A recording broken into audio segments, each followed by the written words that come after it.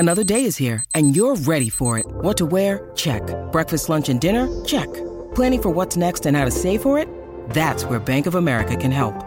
For your financial to-dos, Bank of America has experts ready to help get you closer to your goals. Get started at one of our local financial centers or 24/7 in our mobile banking app.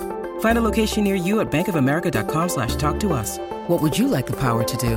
Mobile banking requires downloading the app and is only available for select devices. Message and data rates may apply. Bank of America N.A., member FDIC. When you need mealtime inspiration, it's worth shopping Kroger, where you'll find over 30,000 mouth-watering choices that excite your inner foodie. And no matter what tasty choice you make, you'll enjoy our everyday low prices, plus extra ways to save, like digital coupons worth over $600 each week. You can also save up to $1 off per gallon at the pump with fuel points. More savings and more inspiring flavors make shopping Kroger worth it every time. Kroger, fresh for everyone. Fuel restrictions apply.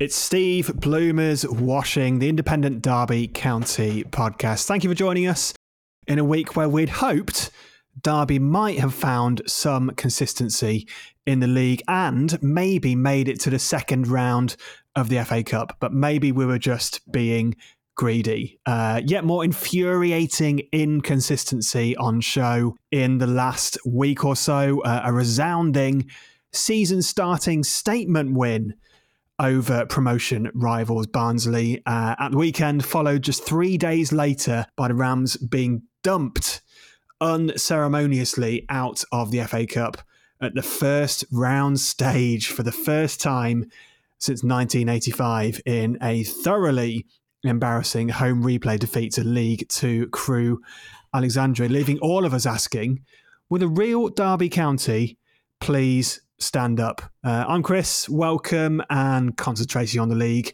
With me are Richard Cutcher, you right?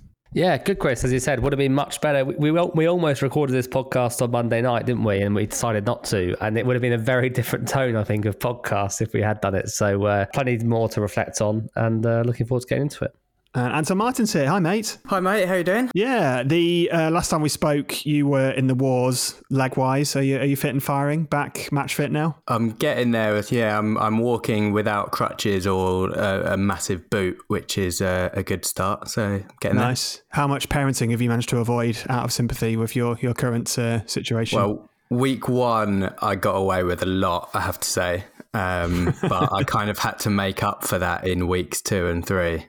Because that's just how it works. So you're thoroughly in the red, parenting, childcare credit wise. We've all been there. Unfortunately, the best of us. Well, look, let's dive right in, gents, on this one. A humbling home defeat in the week then, days after we all thought Warren's Derby had turned a corner, losing 3-1 at home to Crewe. And deservedly so, by all accounts. We've been watching the highlights because it wasn't actually on TV anywhere. But we've seen the goals, look thoroughly deserved.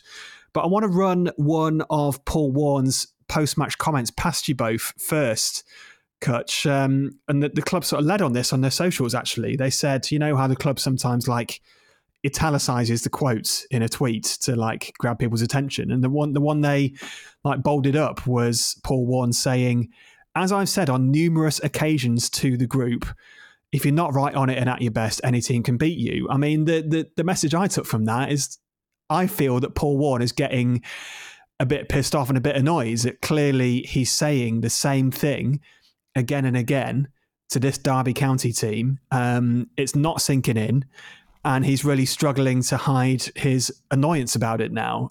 So, look, in terms of Crewe and our general inconsistency, how much of that do you put down to the players and how much of that is Warren just not getting them to do what he asks them to? Well, yeah, he's obviously got to start saying something different because whatever he has been saying hasn't been getting across to them in terms of the consistency. And that's what's been so infuriating because, as we said, if we'd been recording this podcast on Sunday night or Monday night, I think we would have been, really hopeful kind of going into a kind of mini international break, having beaten a promotion rival at home, convincingly made them look very ordinary.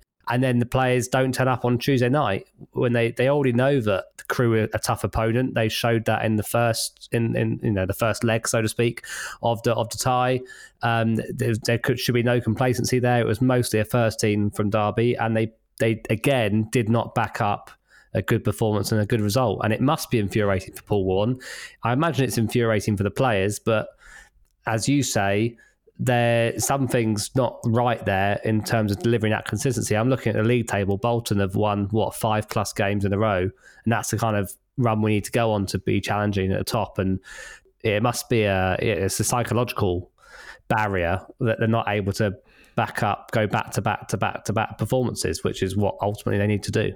Anton, the fact is, results have been so up and down, and let's be blunt, we haven't won games that we should, like the first game against Crewe, the away game, Cheltenham, other games like that we could list.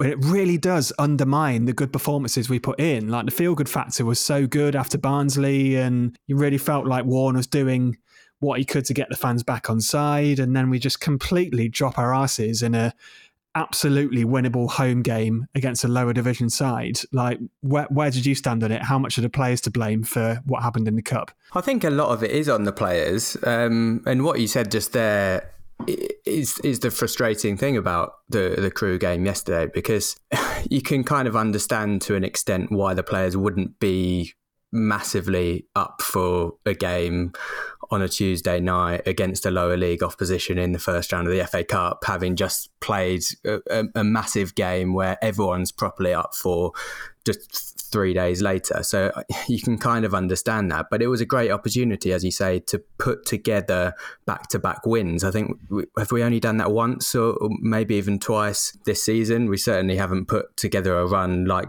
Bolton have, as Kutch just mentioned, and that's the kind of thing that you have to do to really go on a promotion streak and certainly make it into the top 2, but probably even in the top 6. So it's frustrating that we couldn't build on the weekend's display and really go into the break with that level of confidence, because it was a great opportunity to do so. But I mean, a lot of fingers would be pointing at Warne yesterday, but I think the players have to hold themselves to account, because it was a completely different attitude that we saw yesterday in terms of the running, both going forward. There weren't men getting into the box or pressing in the final third, but they weren't chasing back either. And you have to sometimes stand up as a player and put the 100% of effort in. A good one to highlight, and I know that maybe I do pick on Conor Harrahan quite a bit, but I thought he was poor in the away part of this tie, the first tie against Crewe.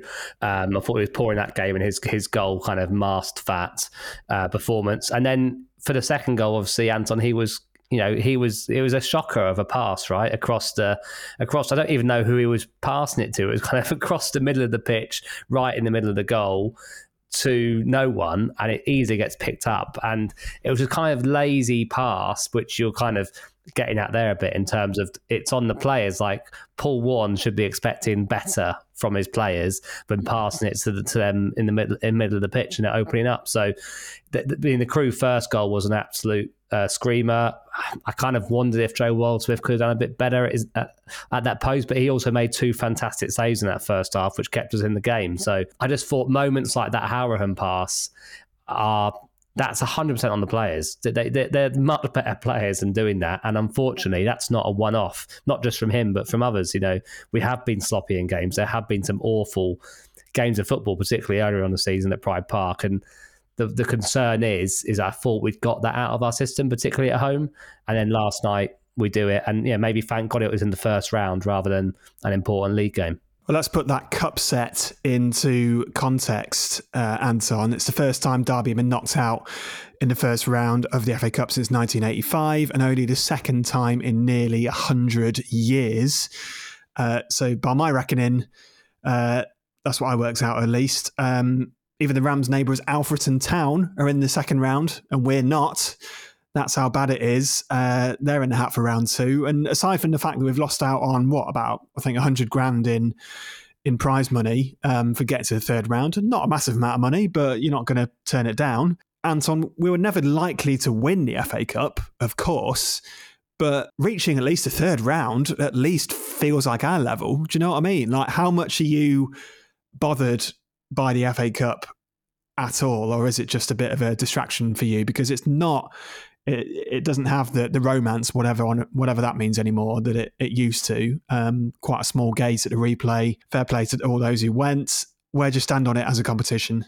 No, I'm not distraught at going out like I would be if we'd kind of lost heavily in the league. But there are a lot of positives to going on the cup run, and I would have liked to go through yesterday. You mentioned the finances. That's really important when you're down in League One, but also building up a bit of confidence, going on a winning run, getting players in the goals. We saw just a week ago James Collins scoring a hat-trick in what is a much less esteemed cup competition, but that's put him in a bit of form, and he turned that into a couple of goals in the league on Saturday as well. So that kind of confidence can bleed into league form, and if you get used to winning, no matter what competition it's in, that can only be beneficial. So I would have liked to go on a run, but now it's out of the way. We can focus on other games. I think the thing is, you can probably afford in terms of the squad depth and the player workload to go on a run in one of the cups. You know, even just 2 or 3 rounds. So you don't want to go out in the first round in both cups, which is what I think what we've done this season in terms of both the meaningful cups. I think we could have done with an extra game. Like, we're going to have that week off when we would have been playing Bristol Rovers in the second round now, and I think we want to get in the momentum of playing games and playing, you know, week on week on week. We've had so many international breaks this season, it feels like, and we never come back good from them anyway. It's not like we come back and we go again and we play really well. It seems to interrupt the momentum, and then we don't appear to do anything with those 2 weeks off, and then we come back at square one. You know, losing to Crewe in the first round, a team which are in the top 6 of League Two, in isolation isn't a disaster. It isn't a terrible result. But it's not in isolation in the sense that it's just another poor performance. It's like 2 good, 1 bad, 2 good, 1 bad. Or earlier in the season, maybe it was 2 bad, 1 good. And it's just, you know, I would have really loved to have got into the second round, expected to beat Bristol Rovers, and then in the third round, it could get a bit more interesting. I think we would have been nice to have a cup run in one of the cups. It wasn't to be. Maybe the Pizza Cup is where our destiny lies this season. Where does it stand for you both on the Derby County embarrassment scale, which is quite a unique scale for us, I think, and quite a lower bar than for a lot of other clubs? I mean, for me, you know, it's not as bad as 11 points, obviously. It's not as bad as the Paul Gill sex tape. But worse than Crawley under Clough, do you think, in 2011? I think it's not as bad as Rami being on the back page of The Sun either. Amazing you brought that up. It's not as bad as Crawley. I think, look, we had this debate on the Discord earlier. I think one of the patrons said that, you know, we've had some of our worst results in our history in the last, you know, 12 months that Paul Bournemouth's in charge. And I know where he's coming from. Like, we're in the third tier of the English football. That's not a place we find ourselves in very often. We've gone out of the first round of the FA Cup. But I do think you can kind of put that in the context of where the club is at compared to when we got knocked out by non-league Crawley at the time. Yeah. I think that one was particularly bad. That's the one that stands out to me, probably. That was 11 points. That was on TV in the last minute as well. So it was particularly heightened. That was Nigel and Robbie Savage and all those guys, wasn't it? Yeah. I seem to. Was it Brentford away? It must have been good 15 years ago or so, when Brentford were awful and we were pretty good back then. That was probably more embarrassing than Crewe as well. That was the other lower league cup set that I remember. Was that League Cup, I think? I'm trying to find it. I think that was FA Cup third round. No, you're right. Yeah, 02-03. Yeah, got it here. So the season after we went down. Yeah, when Brentford were certainly not the force they are these days. Yeah, good shout, Anton. Well played. There was Chorley as well, of course, a couple of years ago, but then we did field a team of actual children, so like that doesn't really count, does it? The other thing I'll just say quickly, going back to present day, is that was most of Derby's first team on Tuesday night, and Crewe, as we've heard over and over again, are also injury ravaged, and I think it was less of their first team than it was on our first team. So I do put it on the players. The manager and the players proved that they can step up and put a good performance in on Saturday against Barnsley, which was probably one of our best all-round performances of the season. And then they, as you say, Chris, dropped their asses on Tuesday night against Crewe. So I do put that mostly on the players. But in terms of Warne getting his messages across, there is a pattern emerging here, which is they can't do it consistently.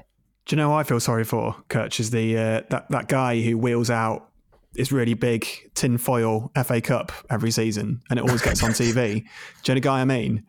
Well, there's several. It's not just one of them, is there? I mean, it's a Derby one. Well, I think the guy I'm thinking of, I think it's actually from London, and I don't think you were with me, but me and Tom bumped into him on a train at an away day once, and I was a bit drunk, and I shook his hand and said how much I loved his tinfoil FA Cup, and he was like, "Who are you?" Do you think it's the same? Do you think it's the same tinfoil cup each year, or does he make a new one? Do you reckon it's like the same cardboard, but he gives it a fresh layer of foil every year?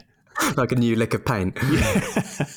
I wonder what tinfoil is in the inflation index, if that's how much that's going up in price each FA Cup round. That's true, yeah. Because he lives, can you afford to relayer a cardboard FA Cup with foil every season? Doesn't have to now, so at least he saves some money. So good for him. I was going to ask you both about the inconsistency thing, because, yeah, we have really struggled to put any sort of run together. But if we beat Bristol Rovers, so big buts, we'll have won 4 of our last 5 in the league, which is a pretty good run, really. It's just that the blot of the Stevenage defeat in there as well. So, like, we're 7th. We're just about keeping pace with the pack in League One. And I think, Kutch, we're going to talk a bit later on about upcoming fixtures and that sort of thing. Like, are we as inconsistent as people are saying? Because we're sort of just about ticking along and keeping pace, aren't we? I think it's the manner of the games which we don't win. Because, I mean, you mentioned some of those there, Chris. Stevenage, Cheltenham, Shrewsbury. They're games that you'd look at and say we should be winning those games. And if you turn those draws or defeats into wins suddenly, that's where you can go on those 4, 5, 6, 7 game runs, and that turns you into a promotion team rather than a team kind of just outside the playoffs. So I don't think it's the fact that we're losing loads of games. It's just the nature of those games that we are losing. The expectation is high, right? So yeah, we're not 100% inconsistent, because that would put you bang mid-table. We're obviously better than win-lose. We're just about winning more than we're losing, with a few draws in there as well. But we expect to be at least in the top 6. We expect to be much nearer the top 2 than to 6th. And so that's why, as Anton says, when you drop points against Cheltenham and Shrewsbury, it's infuriating, because we know the team, they've got it in them. Blackpool away, Peterborough away, Barnsley at home, putting 4 past Northampton. Like, that's what we should be expecting 8 times out of 10 in games, in my opinion. Those kind of performances. We should be, the squad, as I've said over and over again, the squad is good enough to be challenging for the top 2. But the more we run out of time, the bigger that run needs to be. It needs to be a 15-game winning run, or it needs to be kind of the innocent climb we saw under McLaren. Like, it's got to be that kind of level of 18, 20 games unbeaten.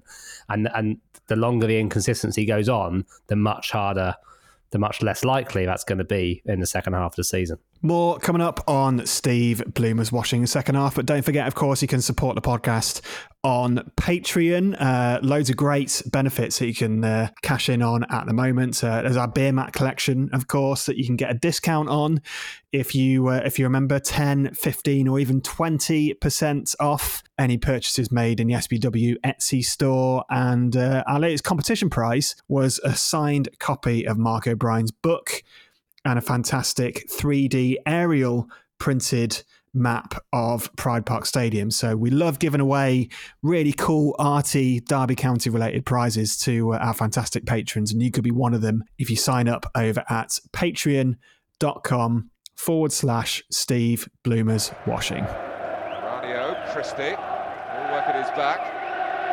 Still Christie. Oh yes! Well, it's a great goal for Derby County, first of all, in their plight. But it's the end of a long, barren run for Malcolm Christie. Going back to mid-December when he last scored in the Premiership.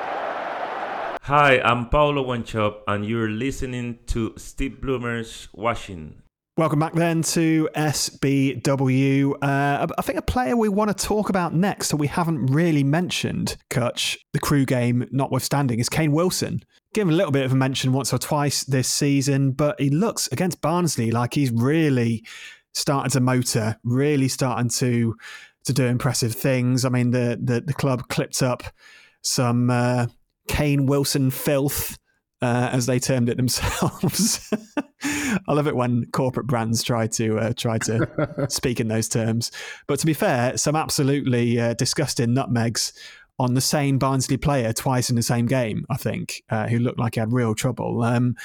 That's a really interesting one, isn't it? But he looks like in a season where a lot of the squad aren't quite performing as they could, that he could be a real emerging gem from this team, couldn't he? Yeah, I think he is. And Anton will speak much better about our tricky attacking players than I probably can do. But I think he's, as we've said at the start of the season as well, he's the right age profile. He's actually a talent that we've got in the building that we own. He's not on loan.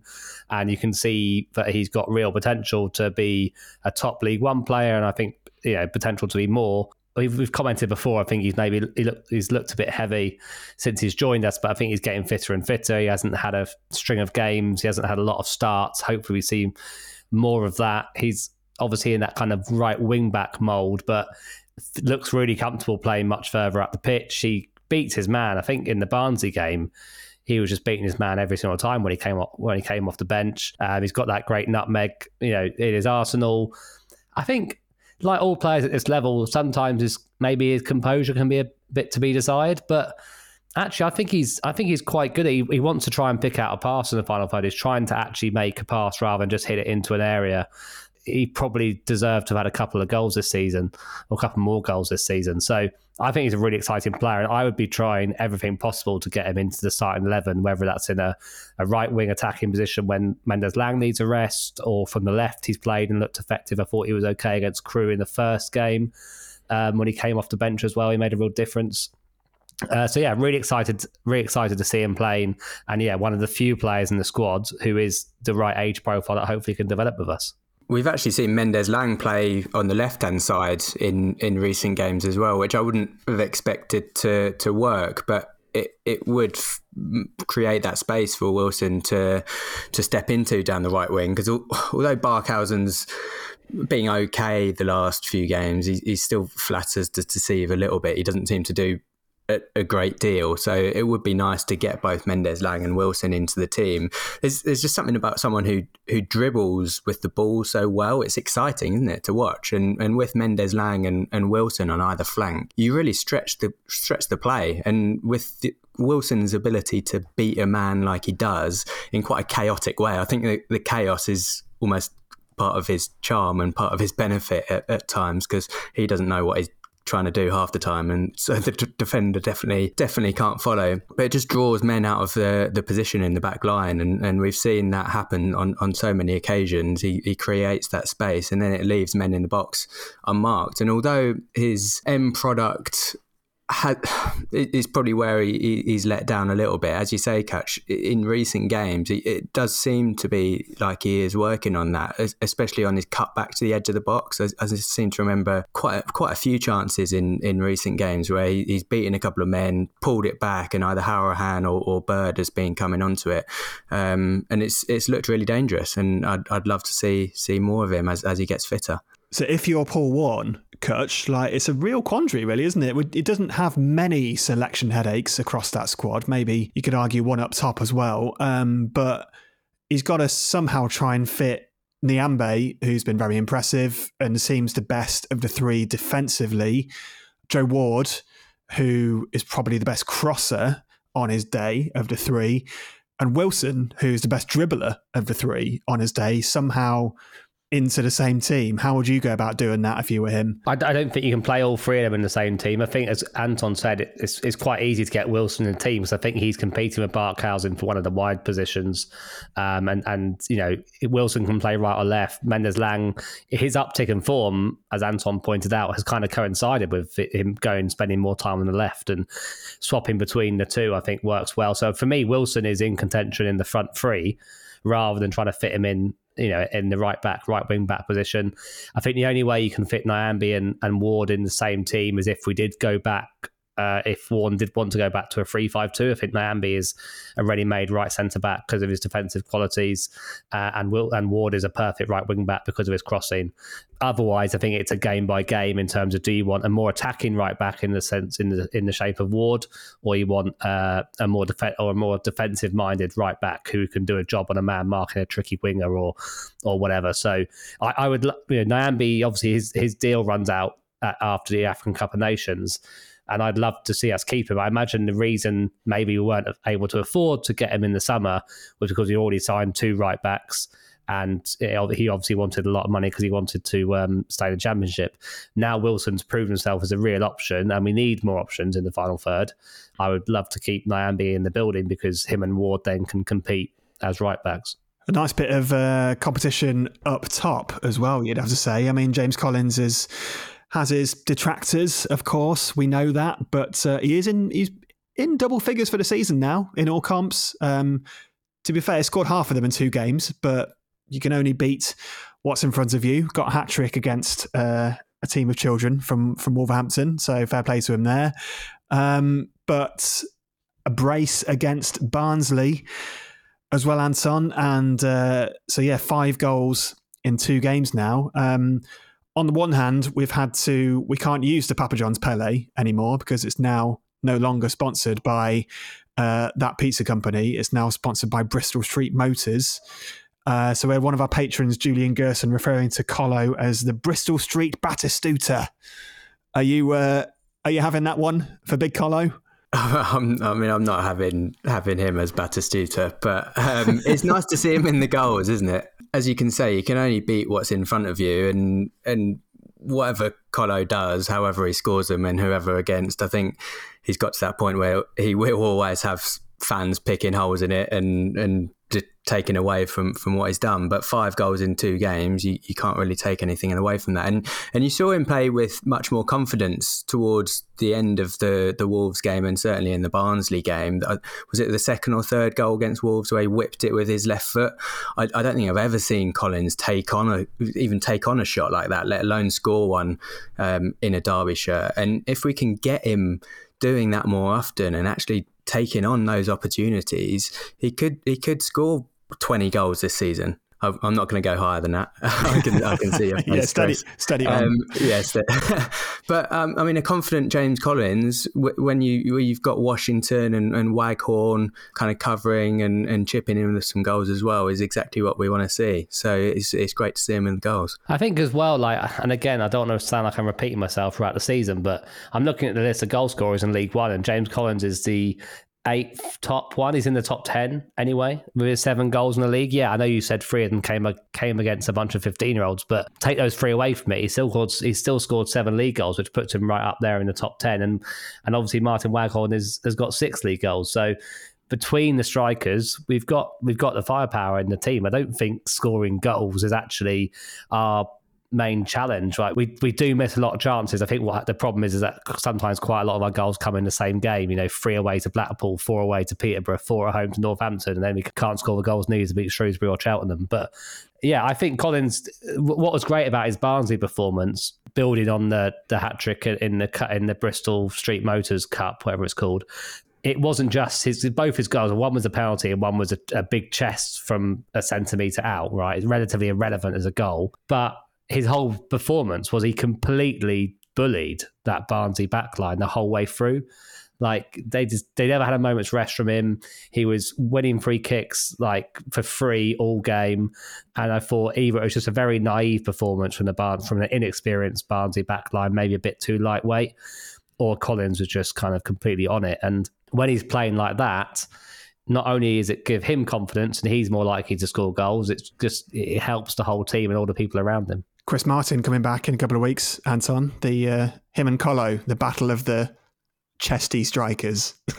God, imagine playing centre back up against those two up top. That would be a challenge and a half. I was going to say though, Catch, to your point around the goals that he scored against Barnsley, it's not really Collins' game to score good goals, really, and even scoring goals isn't really his best attribute. I know that's a weird thing to say for a striker, but I feel like he's the kind of player who brings others into play. His hold-up play is actually pretty underrated, and in the way he works for the team is pretty underrated at times. And the reason he gets a lot of stick is because of the lack of goals he scores, because as a number 9, no matter what type of player you are, you do have to chip in with goals.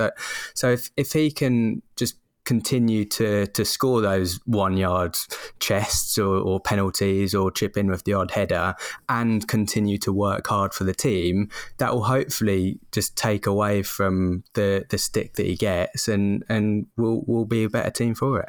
Speaking of rubbish goals, I did watch the Spurs-Chelsea game where... no goals rubbish, Chris. Chelsea... well, you say that, but Nicholas Jackson scored what I saw a lot of people on Twitter refer to as one of the worst hat-tricks of all time, but he's not going to give a shit, is he? Like, I'm sure none of the players actually care about this. I'm sure Colo doesn't care either. I mean, the Barnsley goal, absolutely brilliant. Nice little move. Fozzie fizzing one off the bar, goes way up in the air, and then Colo's there to chest it in from about 25 centimetres off the line. I thought initially shades of old Mario Balotelli in that one with the shoulder against Norwich, but at PRF Derby County came back and said, I thought Colo went full Yul Mwene.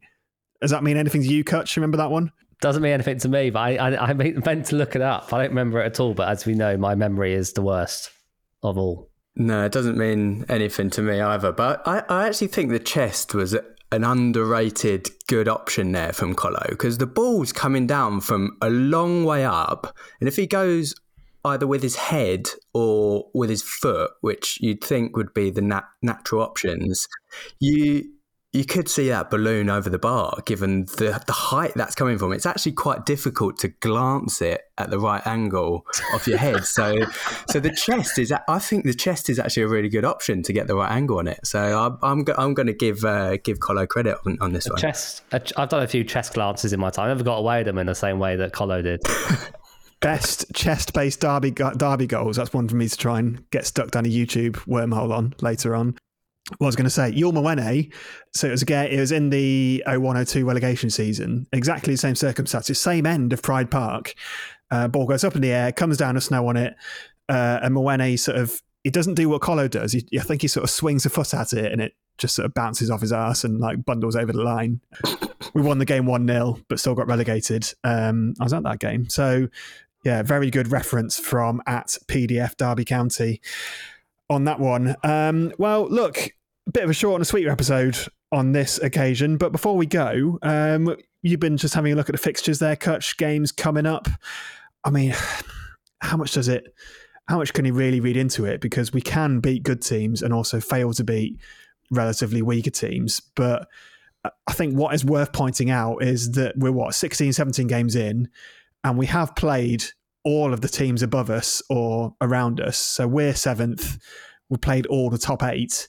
So yeah, basically half our games have been almost against teams above us, kind of. So the point I'm making is, look, we've got, Bristol Rovers, Leyton Orient, Lincoln and Wickham, I think, and then a bit of a tricky spell around the end of the year with Oxford and I want to say Portsmouth again, I think. But Kutch, you were saying that you reckon now might be the time where we could go on some sort of run, maybe, you think? How many more clauses are going to put in there? I mean, I'm not trying to make excuses for our inconsistent form so far, but in terms of already playing everyone in the top 8, I'd also chuck Wigan into that mix, right? If you gave them their points back, they would be top 6. And we obviously have played against them on the first game of the season when I think they were looking pretty good. Yeah, so what? Bristol Rovers, Port Vale, Leyton Orient, Wickham, Lincoln, Wigan again. and Oxford on the 29th. So it's a really busy December after a couple of games in November. But we've said this every international break, Chris. Like we've come into an international break. We've gone, okay, let's get a few players back. They can work on whatever they're working on in the training ground. We've got some winnable games when we come back. Let's put a run together. And then we've come back and we've thrown away points in a stupid performance against a stupid team.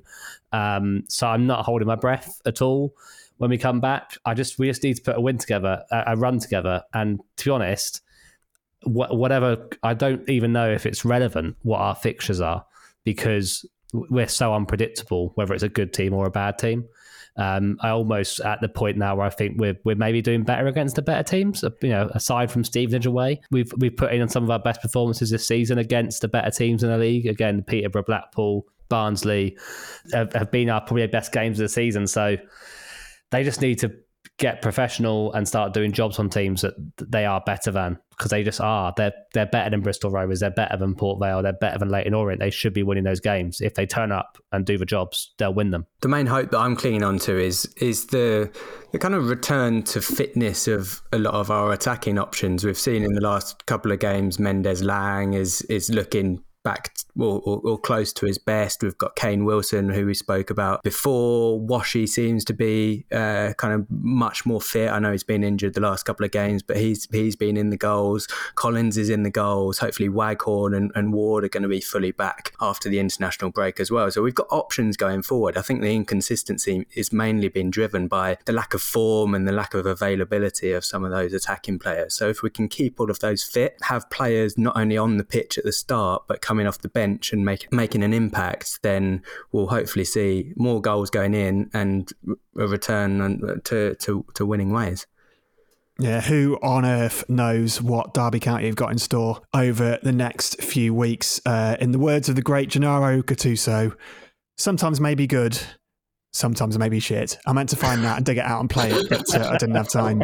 One or two other items to just give a little mention to. Philip Cocu has lost his first job since leaving Derby. He's left Eredivisie side Vitesse after a particularly bad run of form. Only 8 points in 12 matches, leaving them bottom of the table. In Holland, we broke that poor guy, didn't we, basically? Well, is he looking better than what he looked like when he left us? Because he doesn't look quite as much like a sort of withdrawn junkie or like who's having like a lifestyle crisis. He looked like a young emperor from the Star Wars. You know, it was awful. It was just horrendous. The thing about Cocu is a great example, and there's probably almost every other manager outside of the bald fraud or Jurgen Klopp can kind of cite this, or for Alex Ferguson. Like, Cocu is a great example of you could be a really good manager in one job and another job just doesn't work for you. Like, I think managers in football, they all have their level, but it really comes down to the right fit and the right club. Like, he obviously did a great job at PSV and won the league. Did he win the league with PSV? He did, didn't he? Yeah, he did, yeah. And he comes to Derby and it doesn't work out, and now he can't even manage a team successfully back in the Eredivisie. So, you know, and maybe Paul Warne's a good manager, but it's not working at Derby, or maybe it does. Like, managers, they're not bad. They're never bad. They have jobs that suit them or jobs that don't suit them, I think. To clarify, by the bald fraud, you're talking about your long campaign of hate against Guardiola, not Paul Warne, right? Yeah, Pep Guardiola. Yeah, I don't think Paul Warne's a bald fraud. No, sorry. Not yet, anyway. That's a deep dive for a future episode. Your irrational hatred of Pep Guardiola. Just a last one. There's a bit of social media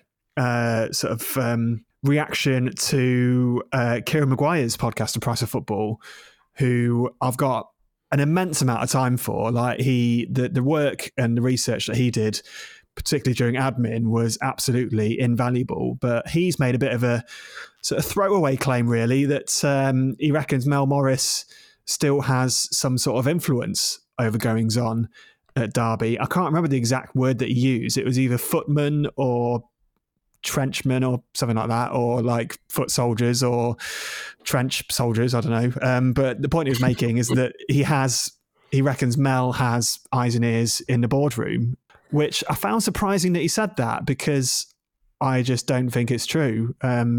Maybe you could accuse me of swallowing the club line on this. And the club did put out a clip from Clowes in the summer saying absolutely not, he has no connection to the club anymore. But what did you make of those comments, Kutch? I thought, like you, I was a bit surprised at the kind of flippant nature of them from Kieran Maguire. Just like you, I don't listen to his podcast as much as I used to, and that's a good thing because, as he says himself on the podcast, like you don't want your team to be featuring on the Price of Football podcast normally. And he is, pretty diligent in his research. And this story seems to come about. He said that an employee from Derby had phoned him or spoke to him and said that some people connected to Mel Morris were still involved in the boardroom, essentially. Now, the reason I think it's a bit careless just to throw that in without any other kind of context or any other information that he shared was, one, we know Stephen Pearce is still at the club. Lots of people think he shouldn't still be at the club. I'm in that camp, but he is. We are where we are. But even though I don't think he should be at the club, I haven't got a tinfoil hat on that makes me think that he is the eyes and ears of Mel Morris. Now, maybe they're referring to someone else or something else, but Kieran Maguire probably should have been more specific. I just thought it was maybe, Derby fans rightly are very sensitive and want to be very careful about the way the club is run. And we are kind of still in recovery mode. And I personally do, like you, Chris, trust David Clowes. And when he says that Mel Morris got nothing to do with the club anymore, I believe him. And unless Kieran or whoever else can actually point to this is happening, I would kind of move away from just making throwaway comments which get fan bases rolled up, people throwing accusations around the club feeling the need to make a statement. I thought the club shouldn't have even bothered responding, to be honest, because they've already made their point in the summer. So, I thought it was a storm in a teacup. I think it's unfortunate. And, we move on. And hopefully that kind of rumour does go away. But I just want to repeat that I have full trust in David Clowes. There's obviously some football decisions we won't always agree with. But in terms of being a custodian of the club, I don't believe for a second that Mel Morris got anything to do with it. I think that's it. I'm sure it is just a bit of a weird rumory story, which I'm sure will probably die a bit of a death over the next coming months. I can't really see how there's any substantial truth in that one. Anton, finally from you, speaking of trust in David Clowes, like everything we've said in this episode comes back to this. It seems obvious that Clowes is not going to get rid of Paul Warne. A lot of people want him to. A lot of Derby fans have completely lost faith in him. We even spoke to a couple after Crewe who were just done with the manager, but he's not going anywhere, is he? So no matter what we say, although for the record, I think we just about said we're just worn in still when we recently discussed this, David Clowes isn't getting rid of him. So the best approach really is to just do what we can to get behind the team, no matter how bad things get, right? Yeah, exactly. And we saw the atmosphere at Pride Park for Barnsley on Saturday was the best I've seen probably this season. And look how that turned out. I mean, it helps when you score 3 goals and you beat a promotion rival, of course. But that's all the players and the manager can focus on, kind of giving results and putting in performances on the pitch. And if things do turn, I think the fans will turn around and give Warne the credit he deserves if that happens. That the expectation is high. Warne knows that, and the only way he can respond to that is on the pitch. The only way's up. So some tough games to come, but we'll be back in a couple of weeks. Richard Kutcher, thanks for your time, man. Thank you. See you soon. And Anton, continue to get well soon in your rehab, and speak to you shortly. Cheers, Chris. Up the Rams.